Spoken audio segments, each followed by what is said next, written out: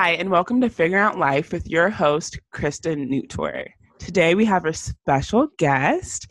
Everyone, please meet Lolade Olowo-Layemo. She is the Chief Executive Officer of Femme and Flora. She holds a bachelor's degree in the study of human health and sociology from Emory University and is a certifying holistic health coach and doula. She currently works as a nutritionist where she collaborates with her patients on their journey to treat chronic conditions. Lolade is led by a strong desire to help women maximize their potential by increasing awareness about uterine health conditions through education, prevention, and service. Lolade is a force to be reckoned with, and I am so excited for you all to meet her. Hi. Hello. Hi, everybody. Nice to meet you guys.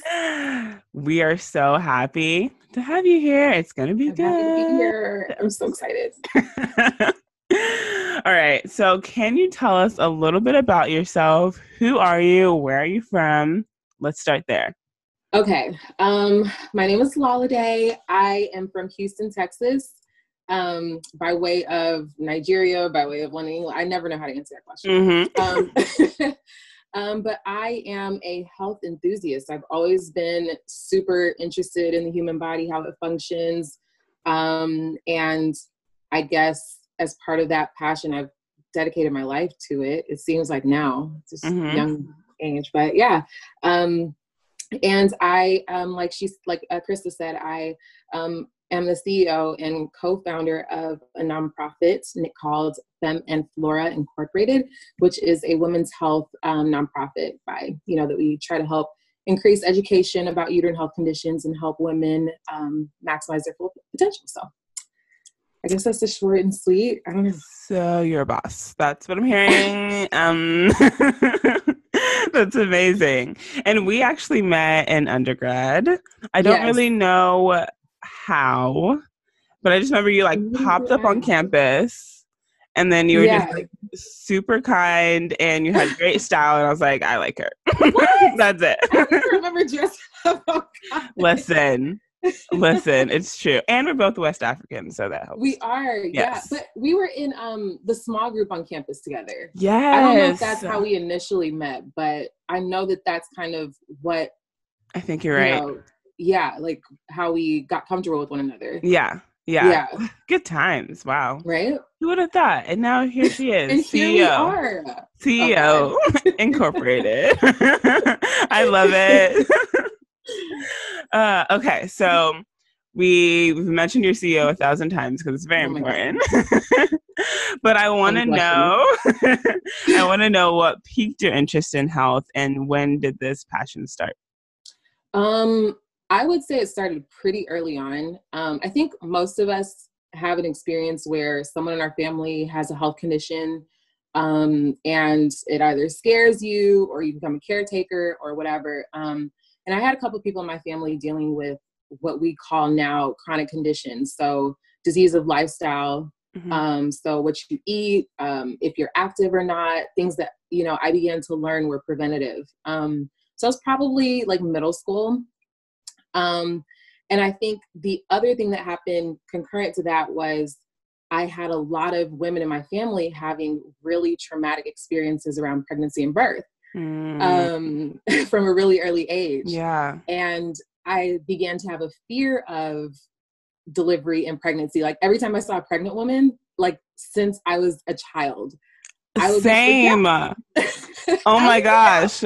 Oh my gosh. And I would not freaked out because they were pregnant, but just the first thing that would come to my mind is, are you worried about delivery? Like, are you scared? Because I had this lingering trauma of witnessing trauma. You know what I mean? Yes. So I guess that's the early part of it. And then I went to a school that was kind of like a magnet program for health and medicine in my high school. And I thought I was going to be pre-med, went to college, was pre-med until the human health major became available at Emory, I think my sophomore year. And I started doing that. And Awesome. Oh my gosh, you brought up a lot of things that I now want to talk about. Oh my gosh. Okay. So it started from a young age. That's amazing. Okay, before we jump into those things that I want to talk about more, I want to know, how did this start for you? So like your journey with FemFlora, Okay. how did that journey start? So you mentioned that I was a certifying doula. That actually started on campus. What? Yeah. So crazy story. I think I was in my senior year, and I was part of this student-led organization called RING, the Resource Insurance Navigator Group. And we were trying to help educate people in Georgia about their entitlements under the Affordable Care Act, so that they could get insurance. So that was like a subsidiary under this umbrella organization called the Urban Health Initiative. And so on campus, there were several health organizations that were part of this umbrella organization. And the director of the UHI wanted to start an initiative for a local high school that had a really high rate of teen pregnancy. And it was an under-resourced high school. And they wanted to find ways to help the girls that were already pregnant, support them through birth and, through delivery. Yeah. And, knowing my fear, I was like, it was like a free doula course. Wow. So I took the course with a couple of other women. And by the time I graduated, was kind of like when I had started trying to find my footing in that. And so I couldn't really finish it off as I wanted to, but that's honestly what like piqued my interest in women's health, like in a very concrete way. Yeah. Because it eased my fear. Like I wasn't as afraid of pregnancy once I kind of understood how it's supposed to happen in an optimum way, and that there are resources and ways to support women. So it just helped. It's like knowledge kind of abets that fear that you're experiencing. Yeah. So the more I knew, the more comfortable I became, and I just kind of wanted to spread that information to other women. Yeah. I mean, that's awesome, because I mean, facing your fear can look a lot of different ways, but for you, it was, okay, I'm going to just do it. I'm just going to get immersed in it and learn about it, because sometimes it is just not knowing everything around the topic, right? So, okay, I love that you started early. I did not know that was available at Emory. Probably still wouldn't have done it, but I'm really glad. I'm really glad that you did, and it sparked something in you. Yeah. This topic of pregnancy keeps coming up in just birth and the whole delivery process. Yeah. I want to dig into that a little bit, because I also have the same. I still do. I think it's one of my biggest fears in life is not being a mom. I'm like, I think I'll be a great mom, but it's the delivery process. That's exactly how I feel. And it just, ever since I was little, I'm like, why is everyone okay with this? How is this? Like, how are we all like doing this? Yeah. And it has terrified me, but it's hard to talk about, because again, like your mom did it, her mom did it. All these women in the world are having babies. Everybody and they're not is a product of a pregnancy, right? Exactly. Yeah. And so it's just, I don't want to like little old me just to be like, this is scary, but also it's freaking scary. And so, I want to learn a little bit more about your experience with it, your fear around it, and, maybe what you've learned that's through your program, or just through studies of that process. So I definitely understand the fear. And I think, and I want to make sure I address this, because, we're all now acutely aware of the maternal mortality rate amongst Black women. Yes. And that makes it a little bit more terrifying, understandably so, right? And I think that there have been a couple of things that, like, there was a course I took at Emory called Predictive Health, and with Dr. Lample, loved her. She's amazing. And we took a class where we were learning about the Polish famine. And this is like imprinted in my memory, because it's what allowed me to kind of pivot from pregnancy to focus on uterine health. And I say that because the class focused on, in that particular unit, we were talking about how women who were pregnant during the time of that Polish famine, I think this was during the war, and they had been blocked off, so they weren't getting resources into Poland. So there are a lot of women who were very weak, couldn't eat, they were rationing food. And so they did a longitudinal study for decades to follow the children that were born from those women and their health outcomes well into their 60s, like their old age. And they had worse health outcomes. They were more prone to heart disease and certain things like that. And that kind of made me realize how much what happens to our bodies as women impacts the livelihood, the health of our communities, right? Because that whole community for generations was impacted by a lack of resources to those women. And we also talked about how, when a girl is born, she's born with all of her ovaries, right? So I don't even remember exactly how she phrased it, but she was talking about, and Dr. Lampa was talking about how your grandmother and her diet and her resources can directly impact your health. Your grandmother, not your mom, your grandmother. Wow. And so that kind of opened my mind to think, it's not like, I think that as Black women and brown women, when we see these numbers go up, and the way that we talk about health as far as Black people, it almost leads us to believe that there's something inherently or genetically wrong with us. Right.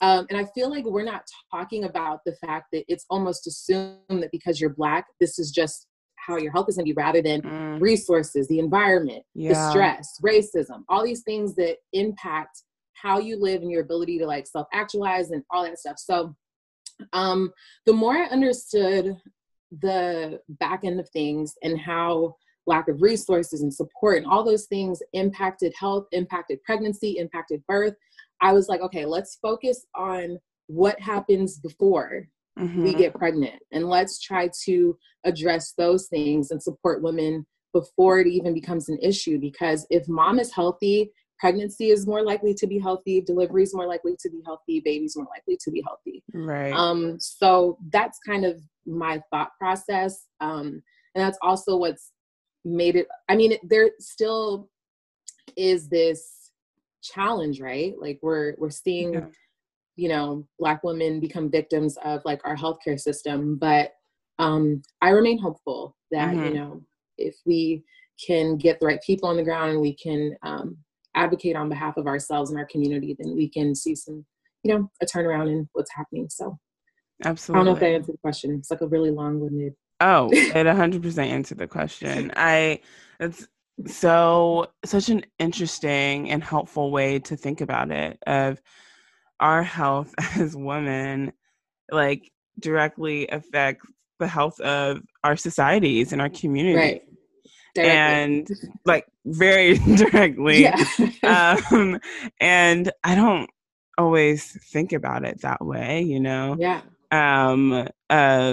You want a healthy family, you care about the health of society, but I don't always think that starts with me and my health, Right. So you mentioned that, you resources for women is a big way to, like, a good step in the right direction, right? Right. So what kind of resources are you talking about? So I think the most basic one is education. Yeah. And it's not basic, but it is. Because education and awareness is something that we see happening all over our timelines every single day. We're all engaged. And so, especially at this point, all we have is like what's happening virtually, right? So we're all on Instagram, Facebook, YouTube, what have you. And so I think using those mediums to get information out is so key. Yeah. And we're in the information age. So I think that that's like one very basic one that we can, effectively tackle. Yeah. And then I think other things, like another key moment for me at Emory was I took a course called, and I feel like I'm being a poster child. I know. It's just like, stop. Emery will do that to you sometimes. I'm wearing an Emery shirt right now. Like, it's fine. I'm plugging. You're gonna pay me, right? Take away some of that loan. Yeah, right. We could start there. We could. But I took another course called Social Problems, which is like a mini semester course that happened at the end of fall semester, and it ran through the middle of spring semester.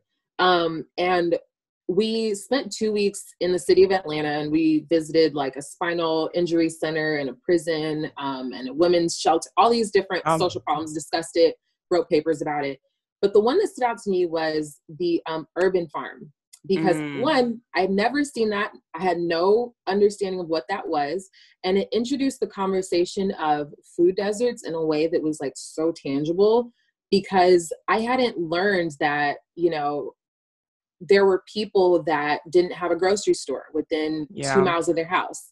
And even if there was one, if they didn't have a car, you know, if people are relying on public transportation and they go there, and how do they get all the groceries back, you know, because they don't have a trunk. So you're limited in how much you can carry. And it's just this like cycle, you know? Right. So thinking about ways to help people understand access to food, and then what to do with it. Because if what's available to you all the time is fast food, and even when your family's cooking, if we have these recipes that have been passed down from generations of really delicious meals, but that were used, you know, at times where we were really under-resourced and lacked resources and had to scrap around, you know. So even thinking about the use of lard, and, you know, excess parts of animals and flour to make things bulkier so that you can eat more. Instead of just the chicken, you have all this breading, and, you know, it's a complex web, right? That we don't think about. What? You know? Wait, soul food is for survival? Soul food is survival food. You know? Who would have thought? And that happens all over the world, but sometimes, you know, we just see it as part of a culture, and we don't think critically about how it exists and how it got to our plate, you know? So if that's all that you're used to eating, and that's all your family eats, and of course it tastes delicious, like, it may be a little bit more difficult to think about, like, how to make that pivot to something that, you know, isn't survival. Well, I guess it still is survival food, but in a different way, you know, to reduce, you know, complications in your health and things like that. It can be really challenging, and you have to have a certain degree of cultural awareness and be involved in, it's so complex. So just breaking those things down into really simple, you know, conversations that is really accessible, that's engaging, that's interesting. You know, I think those are the types of resources I'm talking about. So largely education and awareness. Yeah. If I had to sum everything up. But for pregnancy, I think doulas, talking about midwives, you know, different opportunities in birth. Because I think the other issue or challenge that I see with pregnancy is that, first of all, women have been giving birth since the dawn of time, right? We haven't always had hospitals to deliver. So our bodies know what to do. And I say that, I hesitate in saying that because, of course, having hospitals to an extent has reduced the amount of, you know, accidents, I guess, and helped a lot of women recover after birth, which can be a traumatic event. But there are lots of ways that we need to think about and challenge our understanding about the hospital system and birth that I think can help liberate a lot of women. So that's great. And I was thinking about that the other day. I was talking with a friend who just had a baby and did a natural birth and was highly recommending it. And I was like, great, I'm not even there yet, but thanks for the early, I mean, education is always good. Right. But I mean, I think for someone like me, right, who was / is overcoming her fear of that event. And knowing that, like, hospitals have its issues, but like it's like a structured thing that we're all used to. I'm like, I think I can trust that. But I also have heard of all the benefits of giving birth naturally. And, you know, having a doula and all of that.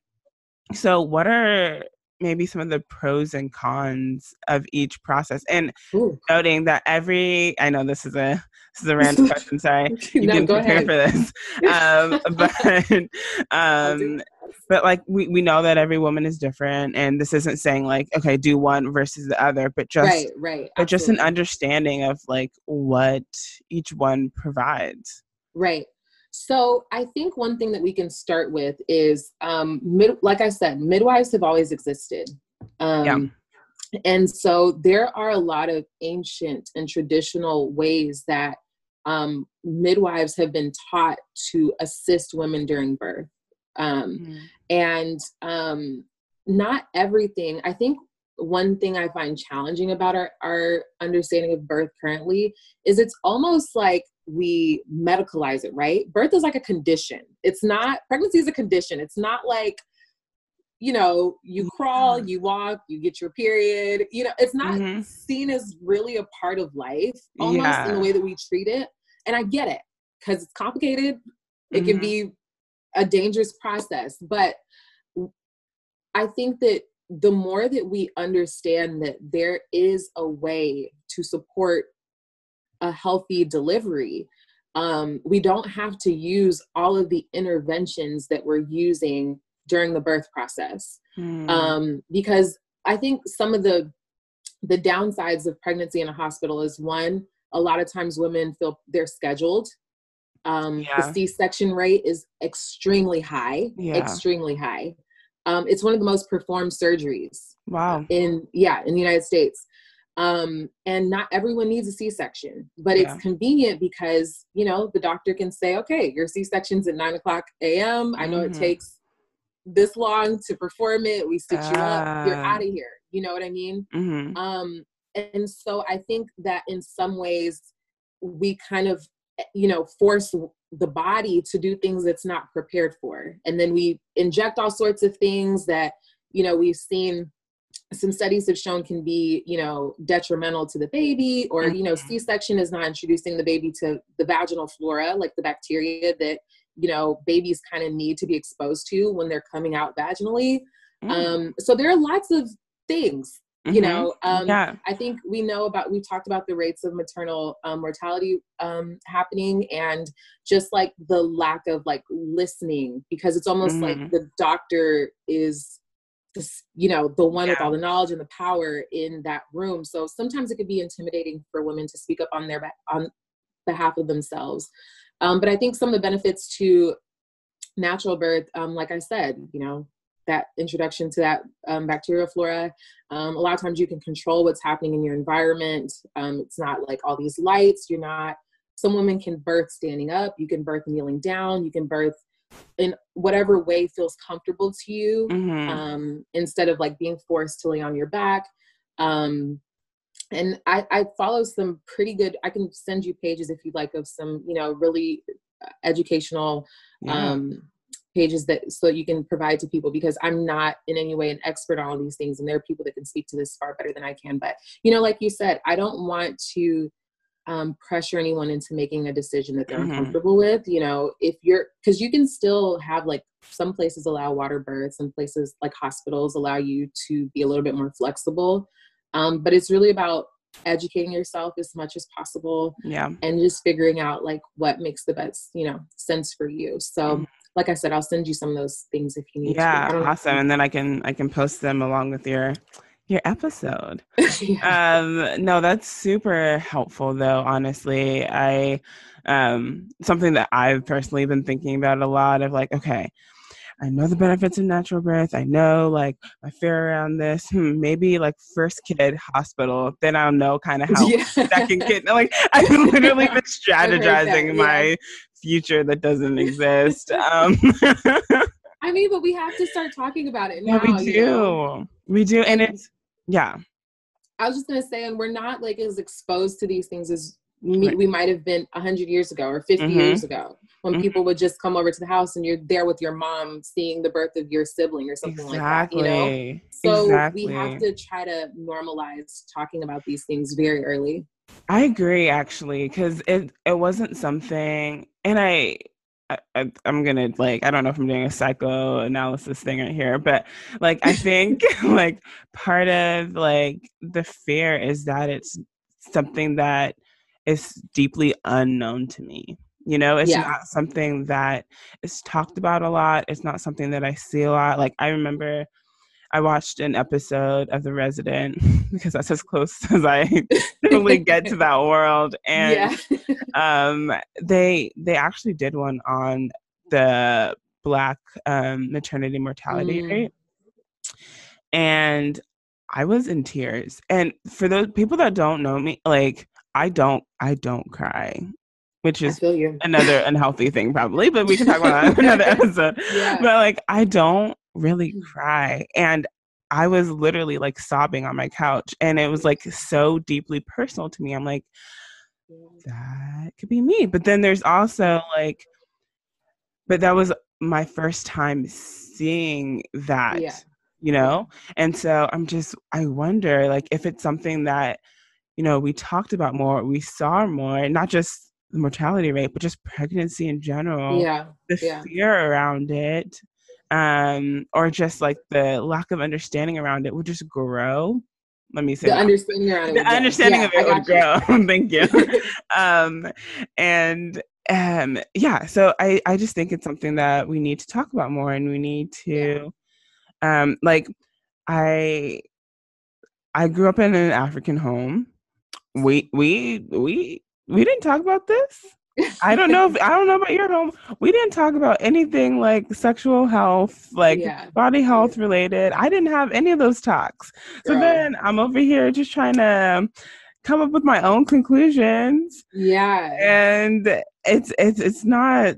I mean, you have to start to do your own work, right? Right. Which Right. is Right. fine, but hopefully we start to like move towards like this is a more normalized thing Right. That's the earlier. goal. That's the goal. Right. Right. Yeah. And I mean, I don't know if I don't want to like jump the gun, but I think that's kind of what prompted the conversation around Femme Flora. And I feel like you asked me that, but I did not answer that question. Oh, that's true. Like, Let's answer it now. I've been talking so much. So yeah, I think, like I said, I kind of wanted to start the conversation a little bit earlier. And actually what prompted that was I was at a house party with a friend, and the woman who was a housewarming, the host was pregnant. And, you know, I was still, you know, very intentional about pursuing like, you know, completing my doula certification at that time. And so I was just asking her questions, and she told me that she had fibroids. And, you know, I was just asking about her pregnancy. She was like, yeah, it's been really uncomfortable and scary because I have fibroids, and there are about 3 of them, and it's very painful. And I think, you know, we're going to have to induce really early on or get a cesarean section because the doctor's afraid that if I deliver at term, it can be very dangerous to me and the baby. So, and she was 29, I think. This maybe 2 years ago. So in my head, I'm thinking, that's not so far away. Like 30 seemed like forever, like so far away at one point, and now it's like coming up. So I was like, I wonder when she learned about her fibroids and like what information she had to like prevent them or reduce them, and like if she had got. So my brain is thinking about like everything that happened up until the point that they learned that they're pregnant. And so I just decided, I was like, you know, I have all this information about health and wellness and, you know, a little bit of like doula information and pregnancy. Like, I think I want to start having this conversation with my friends. Because I find that like, we're not talking about any of this stuff.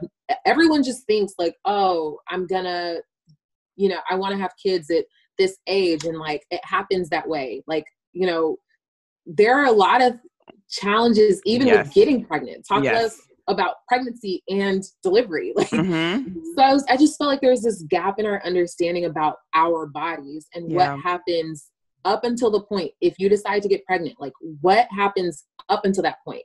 And so I wanted to have like an event, like a workshop. I was going to invite like, you know, close friends and women that I knew in the area and just have like this cute workshop and throw some things together. And so I was looking for someone to help me figure out food and someone to help me figure out, you know, these things. And in the process, I came to know my co-founders, Crystal and Brittany, who are amazing, amazing, amazing women. I can't speak highly of them enough. And what was supposed to be an event snowballed into a nonprofit. And wow. That's how Femme and Flora was born. So that's amazing. Just addressing the gap in our understanding of our bodies, you know, from puberty up until pregnancy, really. And so I think our target demographic is probably women 18 to like, you know, 40, maybe 35, I'd say. But I think even trying to figure out ways to get that information to young girls is like a different passion that I have as well. So yeah, that's such a needed space to be in, though. It really is. I'm so thankful that you exist. I learned so much from your page. I'm like, bookmark, hold up. I need to revisit this. I didn't know this. I mean, you mentioned fibroids just a little while ago, and that was something that you posted about recently as well. Yes. Can you tell us a little bit more about what that is? Yeah, so it's perfect because July is actually Fibroid Awareness Month. Wow. You know, perfect what timing, that? Girl. Yep.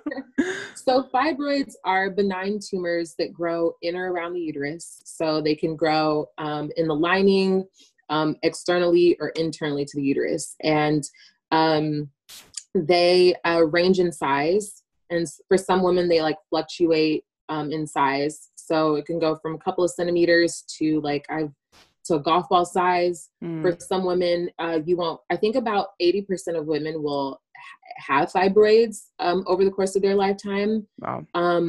But for a lot of people, you won't feel it. Sometimes they're asymptomatic, but for some women, they can grow so large that it distends their belly. So it can give some people a false pregnancy look, or it's like sensitive to touch.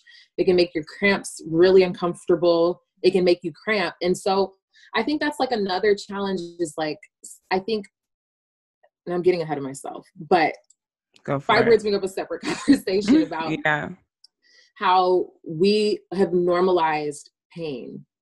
You know, women just believe that I have cramps, you know, that is my destiny. That's just the consequence of having a period. That's just consequence of being a woman or menstruating. And it's not true. It's not normal. Oh. It's normalized, but it's not normal. Oh. Is my opinion on it. Like if you stubbed your toe, right? That's your body communicating with you that something is wrong, right? You don't just, you hit something, right? Yeah. You don't just say, oh, that's the consequence of having a foot. No, like something is wrong. Something is wrong. We need to look into it. We need to address it. We need to move the dresser. We need to ice this. Like something needs to be done to address this pain. Yeah. And so for some women, it could be fibroids. It could be endometriosis. It could be, you know, whatever the case may be, but it's not normal. It's normalized, but it's not normal. So that's why I love, you know, these awareness months and talking about this stuff, because your pain could be a fibroid. It could be something, but we need to get this information to our community so that they can learn enough to advocate on themselves, do their own research, figure out what's going on. So, yeah. Yeah. I mean, that just hits back to the point about information and learning about these things, because it doesn't only just like increase your understanding, it could decrease your pain. It could save your life even. It could save your life. Yeah. Man. Yeah. I feel like I'm learning so much. Like listeners can't see my face and my eyes keep getting big. I'm like, what? They are. I'll advocate for her. Yes. Like, so surprised. But yeah. This is so good. So why do you think that there's a stigma around this topic, and have you had to overcome that in any way just on your journey? Oh yeah. I think, you know, without trying to be a social activist or social warrior, you know, we live in a patriarchal society, you know, true. Misogynistic society that, you know, that stigmatizes women's bodies. Like we're forced to live in a man's world, right? And one part of that is we know what period blood looks like, Yeah. right? We deal Yeah. with it monthly for however often, if you're on birth control, whatever. But when we see commercials on TV, it's blue. It's like Gatorade liquid that we put on Right? like pads and tampons. What is why do that?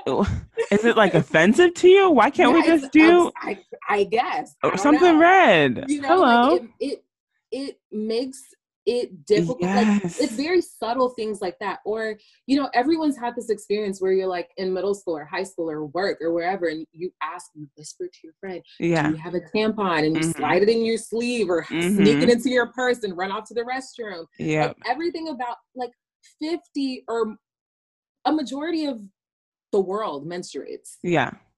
So why is it so crazy for us taboo. to ask Yep. for a tampon Yep. you know, in public? It's yeah. like such a shameful thing. And, you know, even when we're growing up and like, you know, as everyone's trying to figure out how to maintain their, you know, their menstrual hygiene, if a girl had like a stain, it's like, oh my gosh, like we make it such a like shameful thing. Like we're conditioned to believe that our bodies are gross and disgusting and like this needs to be segmented and all. So if we've been raised our whole life like with that understanding about our bodies, there's no wonder it's so shameful and taboo. And there was a long time ago, I was there is a friend, we're not friends anymore, but this guy he hated girls talking about their period.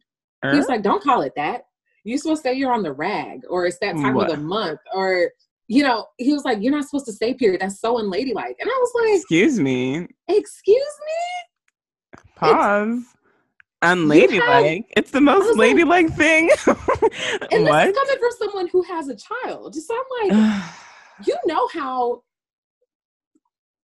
Okay, I'm just not even going to get into that. But yeah, there are a lot of, and I'm not the type of person that's going to allow a guy to tell me that my, you know, my body is shameful. But for a lot of women, you know, we buy into that. And you know, our parents, our mothers, our sisters, everyone around us is telling us that like saying period or talking about what's going on is just so shameful, you know? So there's no wonder that like it's, and I've experienced all that. To answer your other question, you know, I have experienced that like shame about talking about my body and, you know, being comfortable with it. And I remember in middle school when I first got my period, I like woke up and I was like, okay, I guess that's what we're doing. Went to my mom's room, she was at work. And I was like, okay, find my pad, read the instructions on the bag, do what to do. Took one. Got to school. I only had the one. I didn't know how much, or, you know, it's my first rodeo. And I went to the nurse's office and she's like, I'm sorry, you're supposed to provide that for yourself. We do not have extra pads here. So I had to call my dad. I called my mom, did not want to call my dad. She was at work. She couldn't pick up. Called my dad, and he comes to school with this padded like envelope, you know, with the bubble wrap on the inside, thick envelope stuffed with pads. Yeah. And he's like, "Why didn't you tell me that you start?" I just grabbed it from him, and I was like, "Dad, you can leave. Like, you can go. I'll take care of this by myself. I don't want to talk about it." So yeah, I definitely experienced some. Yes. So that story is kind of funny. Sure. Yeah. But also, no, I feel that 100%. It's like, there's so many things within that. Like, one, why couldn't the nurse provide sanitary pads or tampons at school?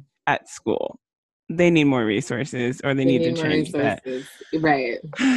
I believe they should be free, but that's a different conversation. No, but I'm with you on it. We don't have to talk about it, but let's just say now that they should be free. It's just, yes.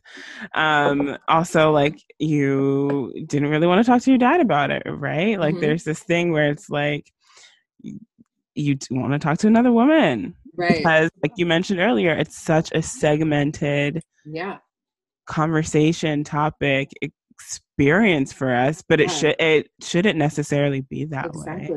Exactly. So yeah, I can relate. I can relate in so many ways. I remember like growing up, and you whisper, "Is there anything on my butt?" Like, yes. Can you check? Can you walk behind? Oh my gosh. We all have the all of our time. tricks. You just move around your Yeah. feet, feel around for Mhm. moisture, walk around with like a jacket around your waist. Yep. Like, Yep. we've all been Wear there. black every day of that week. Yes. Yes. Oh my I'm not gosh. like No, I'm not playing find with all y'all the today. extra. Yeah, I know. Yeah.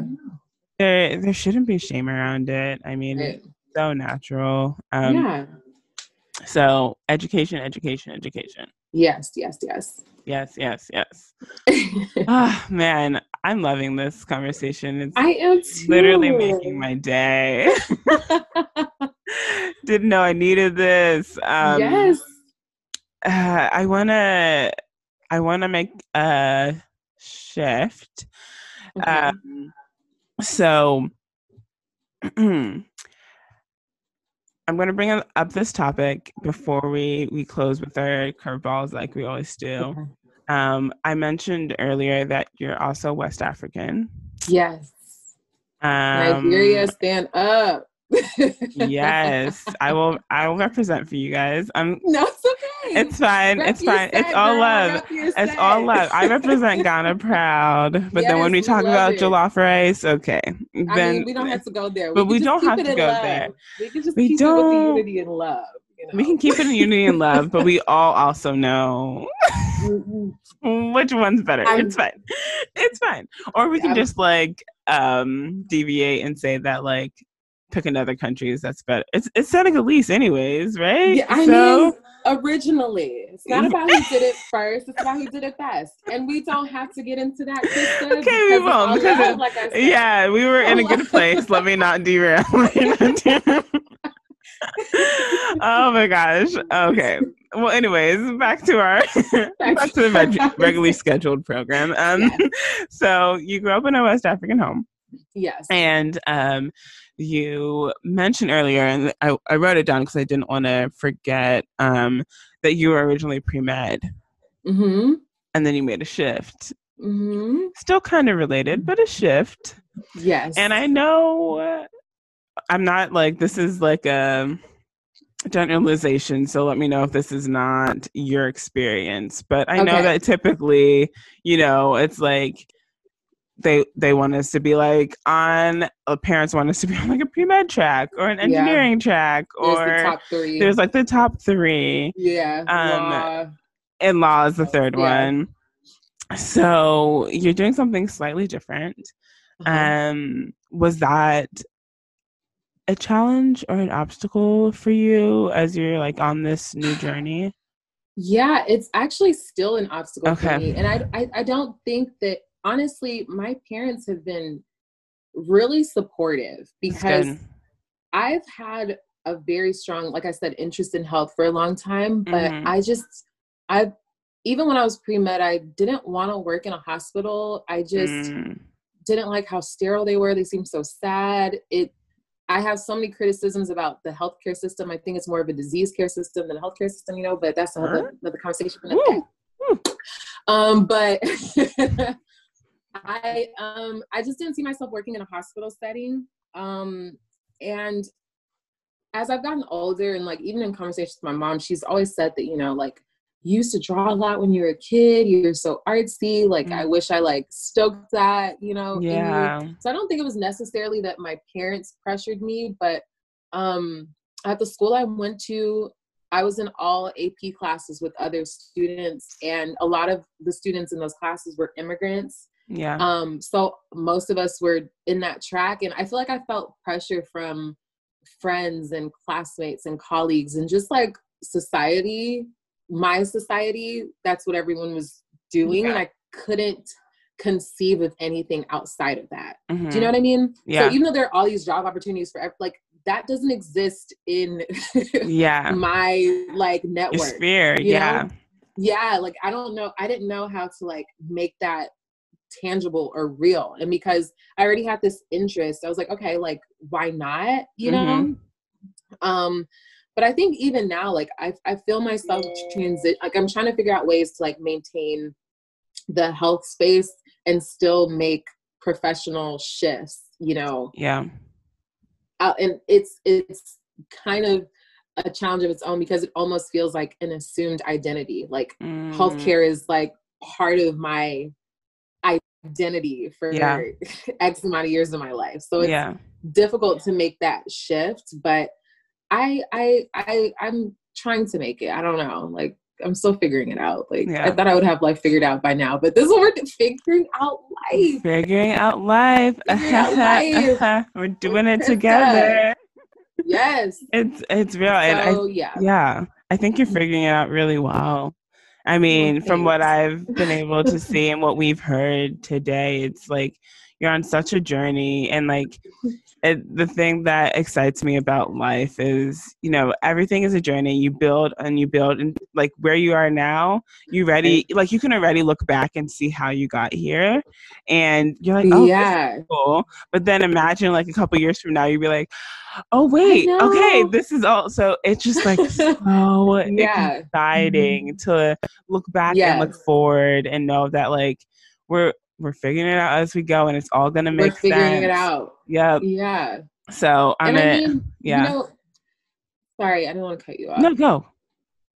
I was just gonna say that while you're in the process, like for younger people who are listening, while you're in the process, it can look really crazy, right? Like you don't really know what you're doing. And then when you have experience under your belt and you have like your personal and professional resume of sorts to look back on, it can be really encouraging because you start to see the links. Like when I was doing the doula, I didn't know, you know, like when I was doing the doula program, but this is where I'd end up, or like the traumatic stories around birth, like those were just traumatic stories at a point. Like I didn't think it was going to inform what I was doing now. Right. You know what I mean? So you just have to like continue to, I'm very motivated by my future self and also motivated by like my younger self who like, you know, was so eager to like make something of herself. So I want to like make her proud. Like I'm also excited about meeting what's happening in the future because I have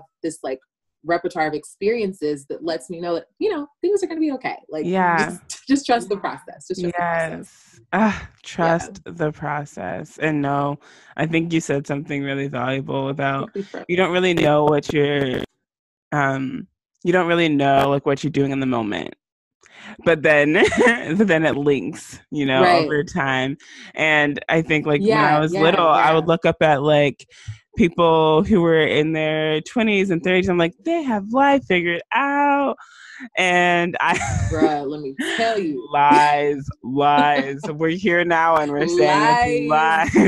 We don't know. But like it's cool. It's fine. Still feel so young at this age. I was gonna be grown. I thought I was grown when I was like 18 or 19. Like so wrong. We were so still wrong. Not grown. Like I don't know when it's gonna happen, but yes, we're just figuring it out as we go. And there's beauty in it. Sure, it's gonna be curvy and a little crazy at sometimes, but there's so much beauty in it. So yeah, I agree. We're doing this thing, girl. All right. So I always like to end with a curveball, which what I mean by that, it's like a question that kind of hits you from left field, kind of like, you know, the curveballs that life throws at you. So, and they're quicker answers, I guess, too. So I have two for you. So the first one is kind of around what we talked about. So in a few words, pads or tampons? Can I say neither? Ooh, why? And what? I'm a menstrual cup girl. Oh, okay. I've heard good things. I am a menstrual cup girl. I'm an advocate. Ooh. Yeah. Okay. So I say menstrual cup if you haven't tried it. I've had lots of conversations around it, and I've been open to it. And actually, quarantine is probably a good time to test it out. It's the perfect time. It's the perfect time. Yeah, I think they're great. Good. Okay. Yeah. Okay. I know if you want me to go. I know you're trying to. You're trying to like. No, I could go forever, Kristen. Yeah, I know you could. Okay. We might need to do a part 2 later, but okay. Menstrual cups. Yes. I like that answer. I'm gonna look into it. Okay. Yes. Amazing. Good answer. Okay. Second one is speaking of quarantine, right? We're all a lot of us are probably struggling to get moving or just really want to utilize this time to learn more about our bodies. So, is there a health tip that you can share with us? Oh, what's a good one? Oh, okay. This one is a little off the beaten path. I don't Go want to for it. Yes, A little spice. So, I think tracking your cycles is a big tip. And with that comes using a basal body thermometer to get your temperature. And can I expound on this one? I know I didn't. Please, because I'm confused. Like this what is that? So a lot of us believe that like our cycle revolves around the period, right? But it's a cycle. So there's all this stuff that happens throughout the month leading up to your period, right? And your temperature fluctuates throughout that time as your hormones change, because you're ovulating, you're preparing for pregnancy, your body's going back to that cycle to begin processing ovulation again. So when you're tracking your cycles and you're tracking your temperature, it can help you identify when something's wrong with your body very early on. It can help you if you're having issues with your cycle. You can present it to an expert who can who can look through that and help you make sense of like your temperature, your hormones, all those different things. It can help you prevent pregnancy. It can help you plan for pregnancy. So I think quarantine is the perfect time because you probably have a little bit more time or time at home than you normally would to get a thermometer. And you just stick it under your tongue in the morning, get your temperature, log it into an app, you're good. And all of that because you track your temperature and your cycles and your cervical mucus as well. That's a whole other conversation. But yeah, I would say track your cycles, get your thermometer. Oh my gosh. Wow. I was like, I could get some exercise tips. I could get some water. You could. You're pro at that too, but this was good. What? Yeah. Thermometer ties to, okay. Your thermometer. Okay. A basal body thermometer. I have mine by my bed, so I don't forget. And you just do it every morning and you put it in an app or something. I know there are a lot of apps. Yeah. For tracking. There are lots of apps. There's like Clue, there's Kindara, there's Flow, like there are tons and tons. And just tracking that and, it can help so much, help you understand your body so much. And the more that you have it over time, the better it can help you plan for certain things over the course of your lifetime. You can see like what your body looked like last year, am I on birth control? How's that informing this? I'm having cramps. What time of the month? What did I eat? All that stuff can help you if you're tracking your cycles. Yeah. I think I said, oh my gosh, 100 times. So, wow, my mind is blown. So last thing, so we've talked about a lot. What is your dream outcome for this conversation? What do you want people to step away from after they listen to this podcast? It's so cheesy. I'm trying not to give cliche answers, but I really want to empower. I want people to feel empowered. And I say that because I think we put so much trust in other people for our health. Like we go to a personal trainer, we're relying on video, we're going to the doctor. We only have the information that our mothers gave us, but the more that you know about your body, the more you can advocate on your behalf, the more you can, make decisions about what you're going to eat, how you're going to exercise, tracking your cycles, what products you like to use for your menstrual care. Like all of it comes from information and like implementation. So just taking what you have and like trying to find ways to make it make sense for you. So I think that is like true empowerment. It's like knowledge of self and understanding what you can do to like improve your outcomes and take control over your body. And so I just want women to feel like they have control and that, they can use that control to optimize their health and the health of their communities, like we said earlier. So I love it. Well, I, as a host of this podcast and conversation, already feel empowered. And I think I have some homework to do, honestly, and the good kind, like not the kind that I really hated to do. Actually, I loved homework. Let me not lie. I was a nerd. You are It depends on what subject. But anyways, this is a subject I'm interested in. And I'm very excited to continue to learn more. So thank you. Thank you for your time. This was fun. This was fun. And you mentioned where we can find you. My personal Instagram is LOLVDE. The A was taken, so it's Lolade, but with the V. It's like you have to get creative out here. I love it. I love it. Thank you so much for your time. Of course. Anytime, figuring this out with me. Yes. And until we do this again. Absolutely. You guys take care. Thank you so much for having me. All right. Bye, everyone. Bye.